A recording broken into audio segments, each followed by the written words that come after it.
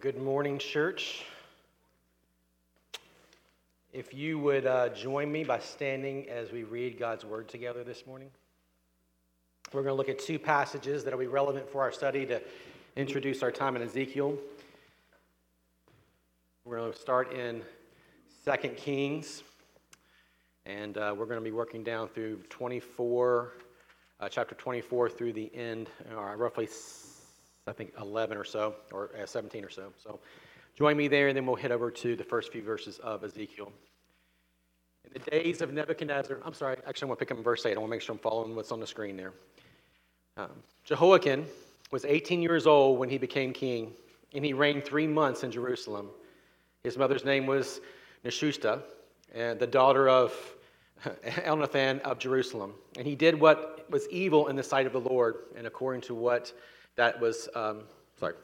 he did what was evil in the sight of the Lord, according to all that his father had done. At that time, the servants of Nebuchadnezzar, king of Babylon, came to Jerusalem, and the city was besieged. And Nebuchadnezzar, king of Babylon, came to the city while the servants were besieging it, and Jehoiakim, the king of Judah, gave himself up to the king of Babylon, himself, his mother, and his servants, and his officials, and his palace officials. The king of Babylon took him prisoner in the 8th year of the reign of his reign, and carried off the treasures of the house of the Lord and the treasures of the king's house, and cut in pieces all the vessels of gold in the temple of God, which Solomon the king of Israel had made, as the Lord had foretold. He carried away all Jerusalem, and all the officials, and all the mighty men of valor, 10,000 captives, and all the craftsmen and the smiths, and none remained except the poorest people of the land. And he carried away Jehoiakim to Babylon, the king's mother, the king's wives, his officials, and the chief men of the land. He took into captivity from Jerusalem to Babylon. And the king of Babylon brought captive to Babylon all the men of valor, 7,000, and the craftsmen and the metal workers, 1,000 of all of them strong and fit for war. The king of Babylon made Mattaniah, Jehoiakim's uncle, king of the place, and changed his name to Zedekiah. Now, Ezekiel chapter 1. In the 13th year of the 4th month, on the 5th day of the month, I was among the exiles there by the Chebar Canal, and the heavens were opened up, and I saw visions of God. And on the 5th day of the month, it was the 5th year of the exile of King Jehoiakim, the word of the Lord came to Ezekiel, the priest, the son of Buzi, in the land of the Chaldeans by the Chebar Canal, and the hand of the Lord was upon him there. This is the word of the Lord. Thanks be to God indeed. You may be seated. Well, as you already know by now, and who knew, by the way, with the fill of the room, that Ezekiel will be such a popular draw for people to come in for on Sunday morning, right? Who knew? But no, I'm just joking. But we're going to launch into a new series here this morning on Ezekiel. It should take us up to about mid-January together. And Ezekiel's a powerful book. It's going to really, I think, encourage us together as God's people over the course of the next few months. It's 48 chapters. Now, in 48 chapters, I can't cover every chapter one by one in that time, verse by verse, but we are going to try to cover it from a redemptive historical perspective to try to help us see how it fits into God's overarching plan. What is revealed to us? What are the truths and themes that are in it that help us and help encourage God's people, even in this day. My guess is that you have not been a part of a church that's ever preached through the book of Ezekiel. If you are an anomaly, right? This is not a book that many people go, oh man, I just got to preach the book of Ezekiel, man, because that's the one people want to hear, right? I mean, because look, Ezekiel is a hard book to read. It's got some strange tales. It's got some strange visions. Ezekiel himself sometimes comes off a bit odd. And you're like, what in the world? Why, God, did you give us this book? Why did you give us this prophecy? But the reality is the reason why many of us don't read Ezekiel is because it deals with the hardness of life. Like it speaks right into the hard places of Israel's day, and it makes us confront the reality of just sin and death and brokenness in our life, and how the world itself is just so far from what is intended to be. And I can't help but think about how providential it is that God would have us start this series on September 11th.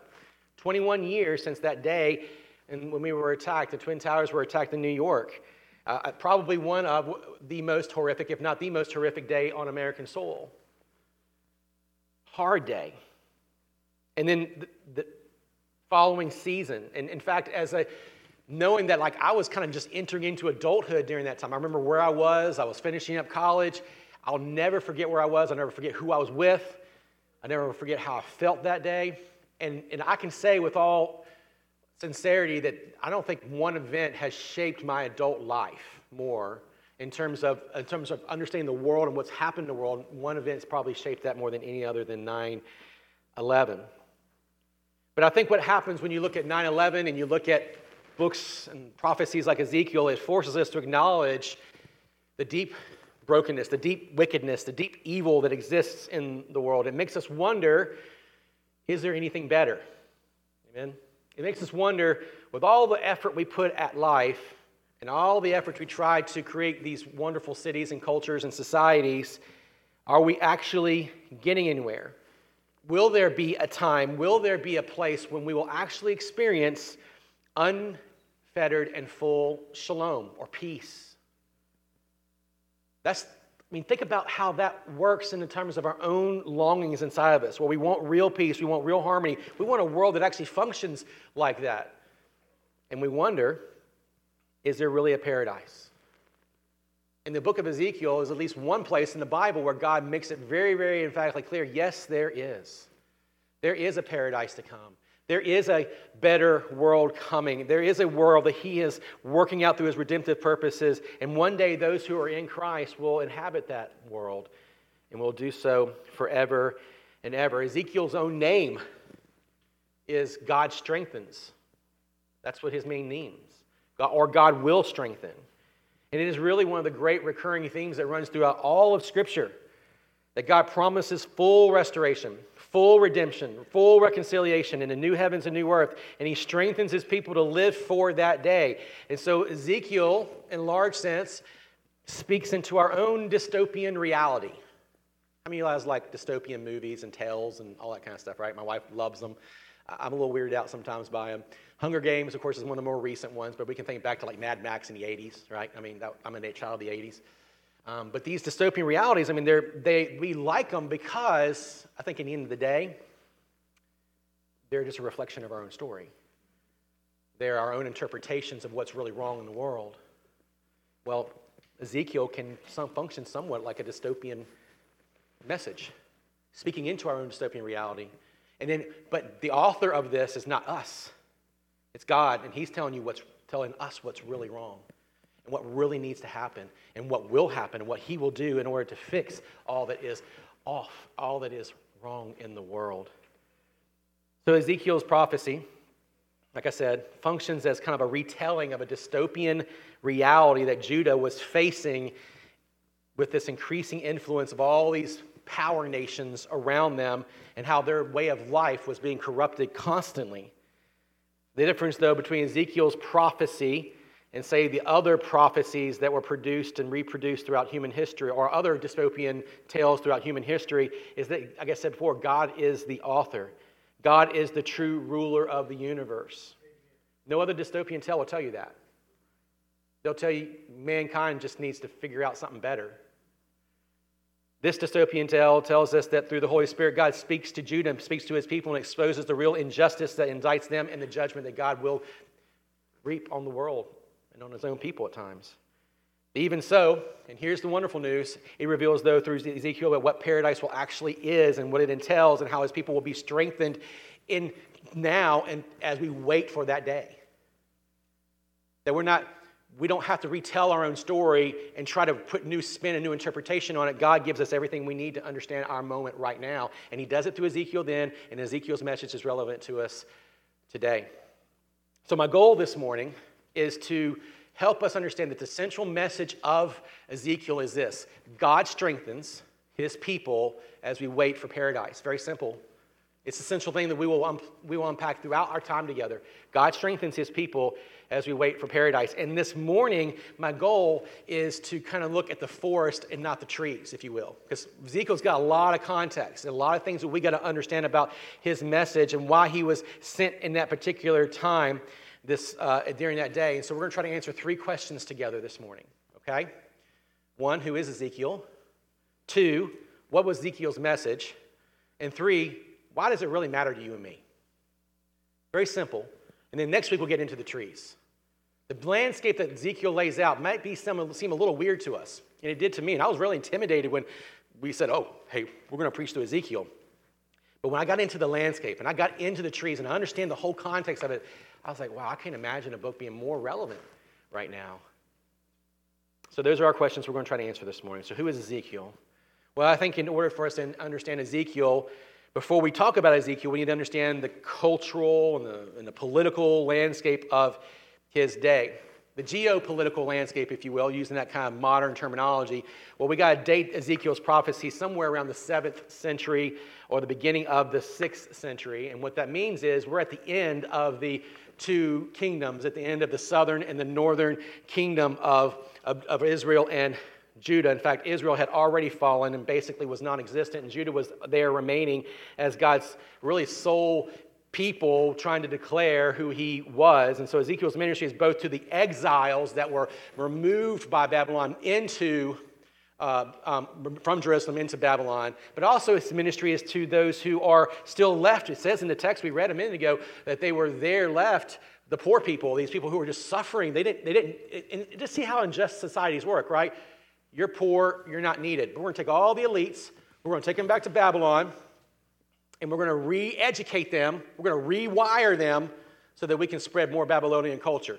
Does that at all sound familiar to you? Right? Does that sound relevant to what we're talking about? We got to be careful. Nothing's changed. This is the world we live in, right? Now, we also know that the context that I just mentioned ago is that we're at the end of these great 2 kingdoms of Israel and Judah. Now, to understand, if you're not familiar with this, we got to go back even several generations before this, and we know that there was a split in the kingdom of Israel after David, after Solomon. Because of David's sins, because of Solomon's disobedience, the 2 kingdoms split. The northern kingdom was called Israel, the southern kingdom was called Judah, and it was all because of God's judgment for God's people not, and particularly David, not keeping his eye on the Lord. Now, so we know that all of this is background because it's God dealing with his own people. It's not Babylon. It's not Persia, we'll see in a few down the road. It's not Assyria. It's not Egypt. This is God dealing through the auspices of all these other powers with his own people. For all intents and purposes, there were 3 global powers in the day that constantly were threats to Israel historically. We had Egypt, which is the oldest one. We know this all the way back into Moses' day, right? And then they were the real world power for a very, very long time, and they eventually weakened over centuries.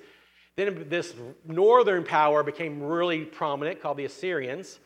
And they're the ones who started moving south, and then they're the ones who overthrew Israel. And they were the main power of the day, leading all the way up, and even into Hezekiah's day, which is only a couple of kingdoms before Judah's fall. And but then there's this kingdom to the east called Babylon. Babylon's been a historic power. Babylon goes all the way back to Babel, but its power and its influence was marginal, and they were kind of lying in wait. And in fact, if you look at Scripture, almost every reference to the world, especially in Revelation, is a reference to who? Babylon. Babylon represents something bigger than Babylon here. It represents all of the world powers, as it were, that are opposed to the kingdom of God. And so you have this great power sitting in wait for so many centuries, and eventually Assyria get down to the heart of it, Assyria kind of overplays themselves. They move too far into Egypt, and they overextend their abilities, and they eventually get weakened, and there you go. Babylon comes in, jumps on it, and they come in and they start leveraging their influence. Eventually, Judah falls to them. There are several waves of this fall in Jerusalem to Judah. There are several waves of exiles coming out. That the first wave we would know when we studied Daniel was way back, maybe about 5 years before what we're talking about here with Ezekiel. Ezekiel's probably the second wave of these exiles because Judah didn't fall quietly. These kings kept trying to rebel against Babylon, but every time he did, here comes Nebuchadnezzar in, and Nebuchadnezzar would come in and say, all right, I've had enough of you, and he eventually destroys the entire city and the temple, which comes in Ezekiel's study here. Now, I'm giving you all this detail this morning because Judah's resilience is important. Israel had fallen. They had given themselves over to all the pagan gods of Assyria and these two few nations, but outside of, at the very beginning of Judah's split of the kingdom, Joash, all the kings of Judah up until the very end were faithful kings. They were kings that followed after the Lord's heart. They're the ones who did what was right in the eyes of the Lord. The prophet Isaiah was so instrumental to the southern kingdom of Judah, and particularly to the greatest king of Judah, Hezekiah. And he kept them on the straight and narrow path, even though even Hezekiah, the great king himself, and again, I'm giving you lots of broad context here, he himself had his own critical missteps as king. But eventually, like I said, things start to crumble. Hezekiah passes on. His own son corrupts, does what's wrong and evil in the sight of the Lord. A couple more generations happen. Then you have Josiah, who tries to reconcile the whole thing. He does what's right in the sight of the Lord, but that was a very short-lived reality. Everything after Josiah is just a crumbling towards Babylon's complete and utter takeover and exile. And there we get to Ezekiel. Now, why is this important for us? Well, it's important for us, yes, to always keep an eye on the geopolitical surroundings of our life. I think we're all there, right? We kind of get immersed into this. But I want us to see that in this message that we find in 2 Kings, and I'll go back to reading 2 Kings 19 and pull all the way to the end. That'll give you a really great context of everything that kind of happened. What's more important to our study in Ezekiel is how God was using those things. Not that they were the major players, not that they were the major threats, but how God was using these major powers to help and shape and judge his own people. One of the most significant features in the Kings, especially in 2 Kings, is as we go through all these kings of Israel and all these kings of Judah, there's one detail in every one of their descriptions that's there. You want to know what it is? It is he did right, what was right in the sight of the Lord, or he did what was evil in the sight of the Lord. Everything in 2 Kings is defined by that. And so what we are seeing in the writer of Kings is he's setting up the story so that Israel really understands why they are in the hands of Babylon. And it has nothing to do with Babylon's power, Assyria's power, or Egypt's power. It has everything to do with the fact that they either worshiped God or they did not worship God. This goes all the way back to Moses. Let's back it up just a little bit more. And Moses is setting out in the Torah in, Exodus, Leviticus, Deuteronomy, Numbers, and so on. Like he gives these instructions to his people, particularly in Leviticus 26, 14 through 43. In fact, I want to read that, at least a portion of that to you here before we move along, because I think it'll really help set some context. Leviticus 26. And we're going to look at verses 14 for a few verses here. But I'll just give you a little taste of it. But if you will not listen and will not do all the commandments, if you spurn my statutes, and if your soul abhors my rules, so that you are not able to do all my commandments, but break my covenant, then I will do this to you. I will visit you with the panic, with wasting disease and fever that will consume your eyes and make your heart ache. And you shall sow your seed in vain. Your enemies shall eat it, and I will set my face against you, and you shall be struck down before the enemies. Those who hate you shall rule over you, and you shall flee when none pursues you. And if in spite of this you do not listen to me, then I will discipline you again, sevenfold for your sins, and I will break the pride of your power, and I will make your heavens like iron, and your earth like bronze, and your strength shall be spent in vain, for your land shall not yield its increase, and the trees of the land shall not yield their fruit. And it keeps going over and over again. And if you then will not walk, and if you will then not walk, this is what I'll do. And God continues to show them the penalty, the discipline, the consequences of not being his distinct people on the earth. So please understand, as we read this, Babylon is not the concern here.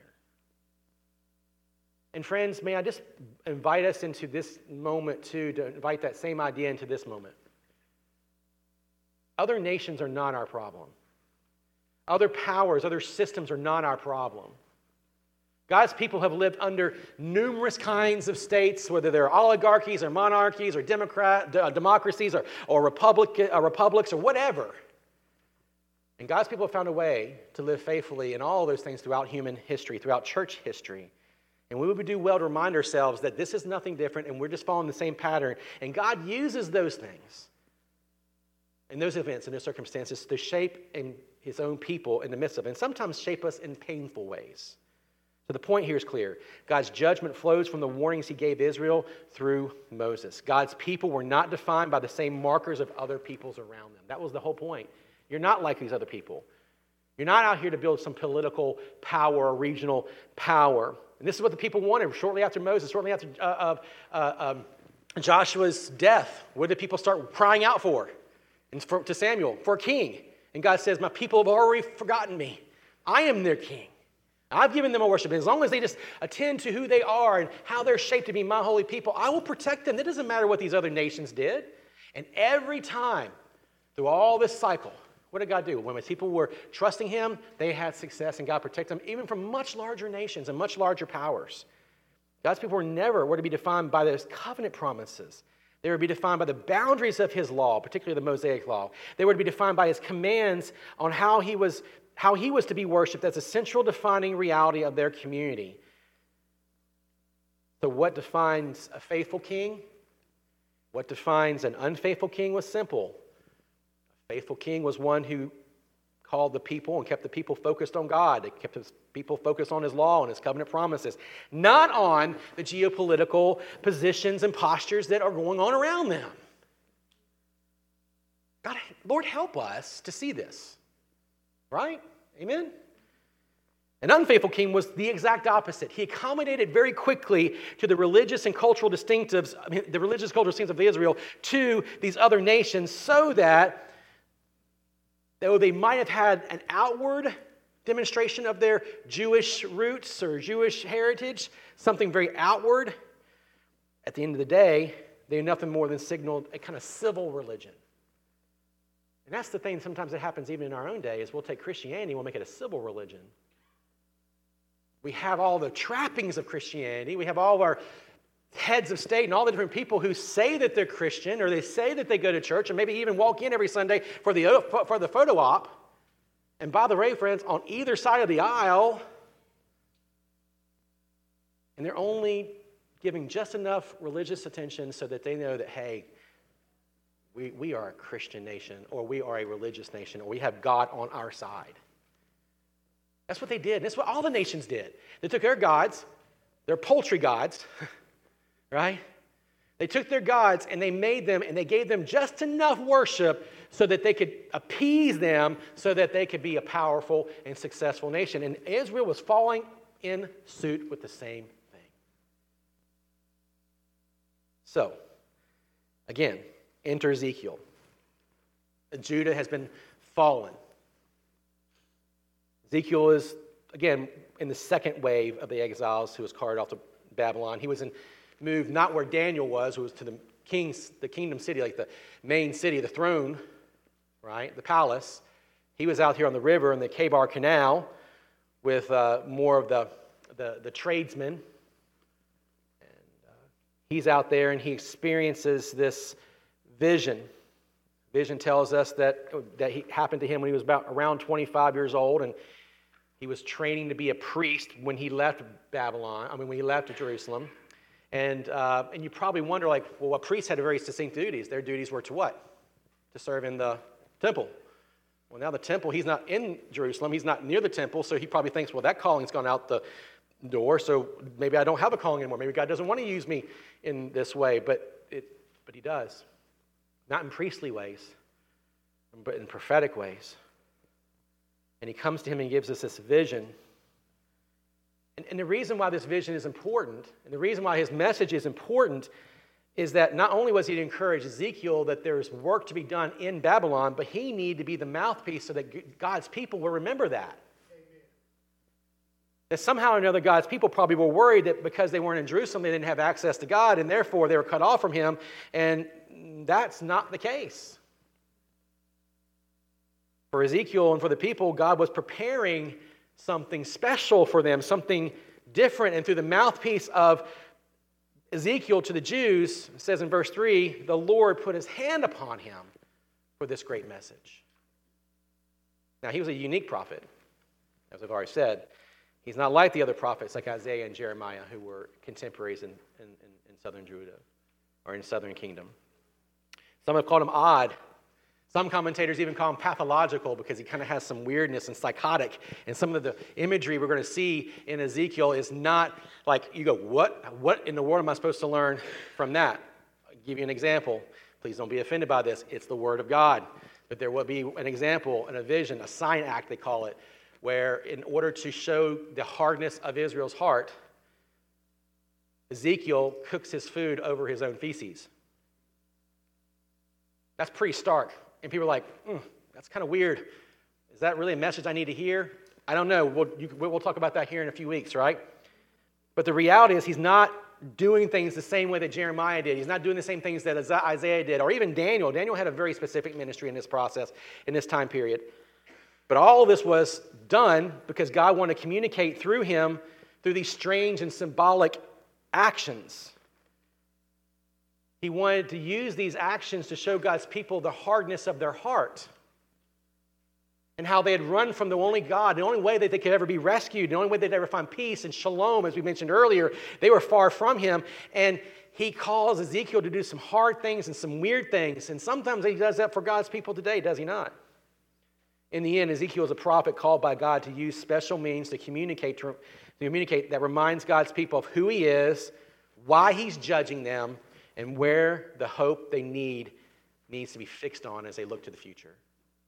That's the main idea. And that kind of leads us into the second point. What is Ezekiel's message? Well, I'm going to kind of hit this very high level for us for this morning because obviously I can't hit on this. Again, we're in the forest, not the trees. But really, chapters 1 through 3, God reminds Ezekiel through this great vision, and specifically into chapter 1, he reminds Ezekiel that I am the ruler of the world. He gives him this fantastic vision of himself and this visions of the likeness of his own glory. And he's reminding his people, they're in Babylon. That's really key here. They're far from God in their minds. They're far from the temple. They're far from all what it means to be Jewish. And God says, no, you're not. I'm near you. I'm coming to you. And he comes to them through this vision, through Ezekiel, to them in Babylon, for two main reasons. Number one, it had probably crept up in both Israel and Judah's minds over the years, leading up to this exile, leading up to this siege of the city, that their fate would be determined by the powers that hovered at the borders of their land. I mean, if anything seems to have influenced them so much, even going way back to Samuel, way back to Saul, it was the fact that they wanted to be like the other nations because they wanted to have the same safety and security that the other nations seemed to provide, and so they cried out to be like the other nations. It seems to me that one of the reasons Ezekiel's and God reveals himself in this vision is to tell them, you don't need a land, you don't need a building to be my people. I am your God, I am your ruler, you don't need a king. You need me, and I am the rightful ruler of the world. There's a lot of debate among Christians about where is it appropriate for us to have nationalistic or patriotic interests in our nation, and I think there's plenty of reasons to believe that Christians should be a part of those things. But we also must understand that they're not ultimate, they're penultimate. To whatever degree that there's advantage for us to be involved in those things, they are penultimate. The ultimate thing is a Christian never gets identified by anything other than the fact that they are God's people no matter where they are, what land they are in, what country they live in, or what kind of government they live under. There seems for us to be reminded of that in these days. But there's a second reason. It is really simple. God's people have begun to doubt God.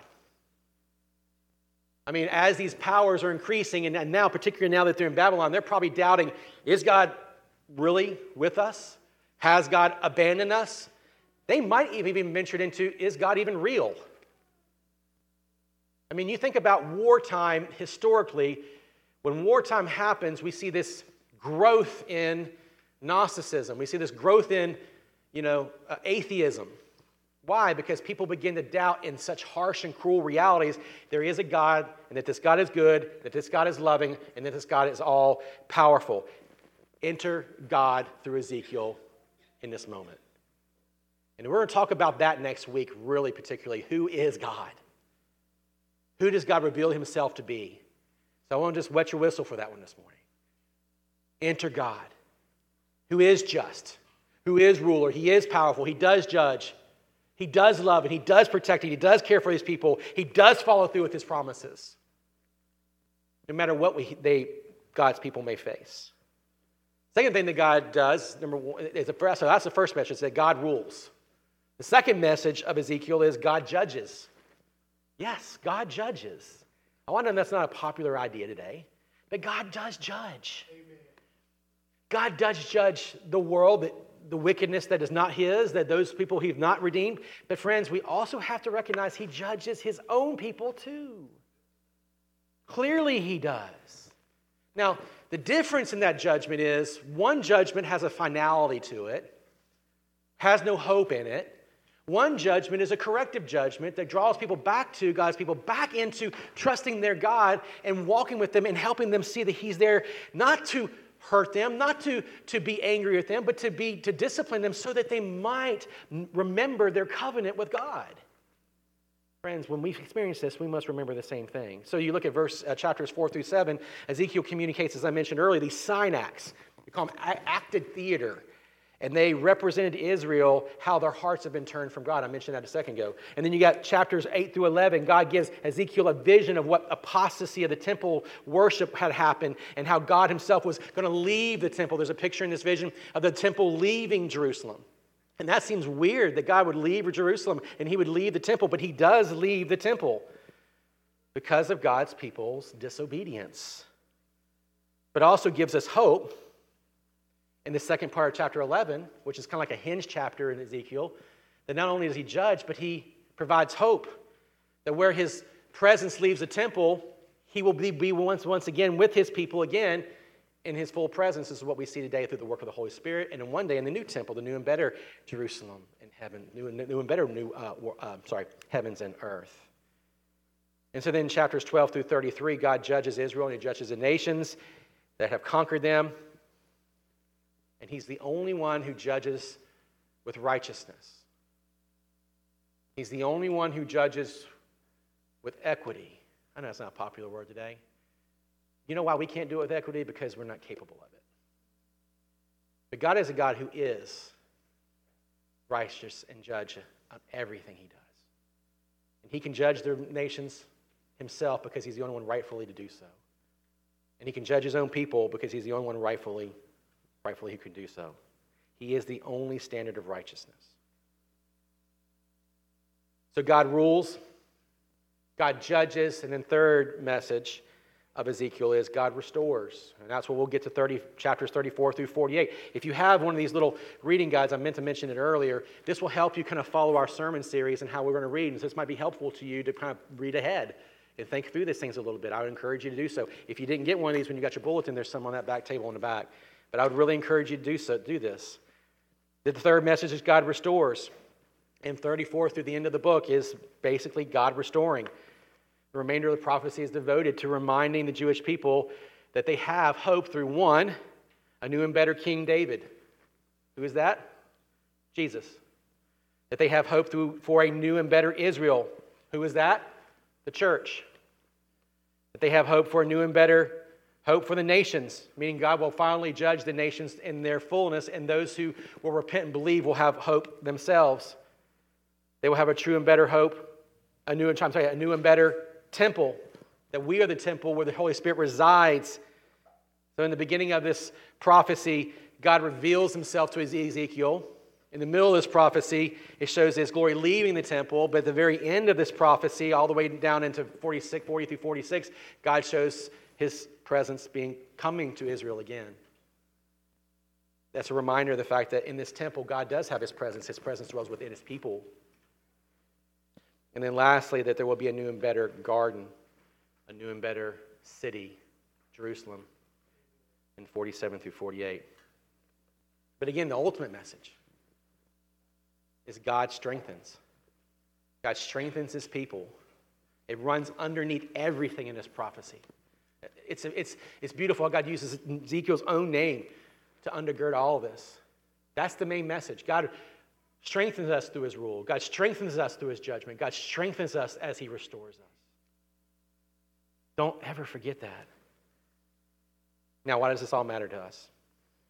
Well, it matters to us because, number one, our worship matters to God. Israel was judged because their first failure was a failure to worship God the way God had commanded them to worship. The first level of accommodation to the world was to accommodate their worship. And when that began to kind of crack, God began, then the seeds of sin and whatnot began to kind of form in under that. Our worship is the most important thing about us. Or you may have heard it put this way by Tozer: what we think about when we think about God is the most important thing about us. Is that not worship? And how we think about God is defined by who God says he is and how God says we are to worship him. If there's one strong indictment on the modern church in America, just like the day of Israel, it is this: that our worship is weak. Our worship is weak. We have reduced it to mere experientialism. We've reduced it to revivalism. We've reduced it to pietism. We reduce all these things rather than the way God calls us to worship him, which is to engage him as he is. In all the ways God calls us to worship him, we should worship him the way he calls us. And when we begin to kind of pitch and capitulate, guess what happens? God's people get weak. That's why we here at Grace Church, we try to pursue the regulative principle, and that's a really weird word. But the Reformed folks believe that there were very clear ways in which we're to worship God: the reading of Scripture, the praying together, the singing of psalms, hymns, and spiritual songs, and then most importantly, the preaching of the gospel, the preaching of God's word. We're not allowed to make worship in our own image. Please don't go out there looking for a church that you just like to go to because you like how they do things. No, go out there because that church, to the best of their ability, no church is perfect. God carves a straight path with a crooked stick all the time. This church we're not where we want to be, where there's always room for improvement. But choose a church because they're doing everything they know to be faithful to what God has revealed about worship. Because if you get worship right, then you begin to build the people up right, and therefore then you see less capitulation to the world around us. And I just don't know that God's very happy with worship in most cases among God's people. We've made it more about us and our feelings than about God and his character and his nature. When we are deadened in our affections because we have worshiped God poorly, we pave the way towards sin to take a deeper root in our life. That was it. It never was injustice in Israel until they had capitulated on worship. And that's the second reason why we need this message. Our sin matters to God. Our sin matters to God. Again, when we've deadened our affection to the worship of God, we pave the way for sin to take a deeper root in our own hearts. Our God despises sin. Do you believe that? If we do believe that, is it noticeable in our love? It doesn't mean we're perfect. It doesn't mean that we're not going to find places where we struggle with sin in different places, but do we feel burdened by it? Do we feel broken by it? Do we feel a desire to be right with God when we are in those places? Sin matters to God, and we dare not minimize it. And all the time, we minimize our sin.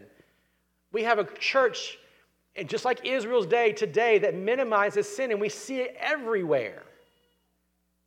We see it everywhere. And I wish I could take time to just unpack my own thoughts on that, but that will unpack over the time of our time in Ezekiel.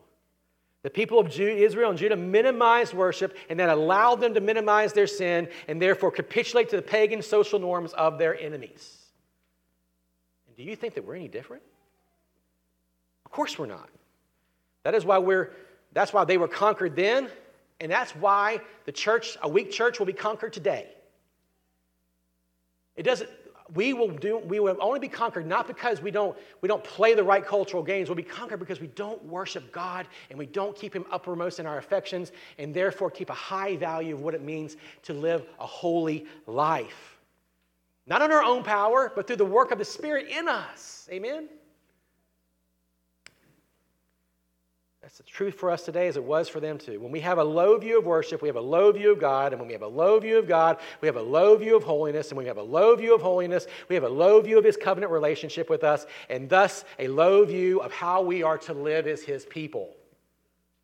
Don't talk to me about covenant relationship with God if you have a low view of sin, a low view of holiness, and therefore a low view of worship. Because if you have all those things, you have a low view of God. Amen? I do, and I've caught myself there. I'm not speaking to anyone else in this room first before I speak to myself. I have done this. I have seen myself give permission to attitudes and sin patterns in my life because at the end of the day, I had contempt on God's grace. No, we should never do that. Third, and this is the final point.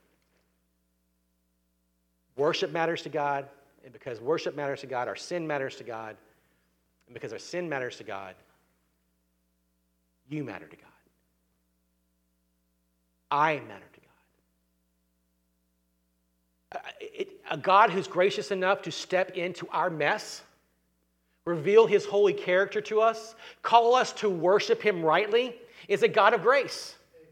He can let us roll around in the mud if He wants to.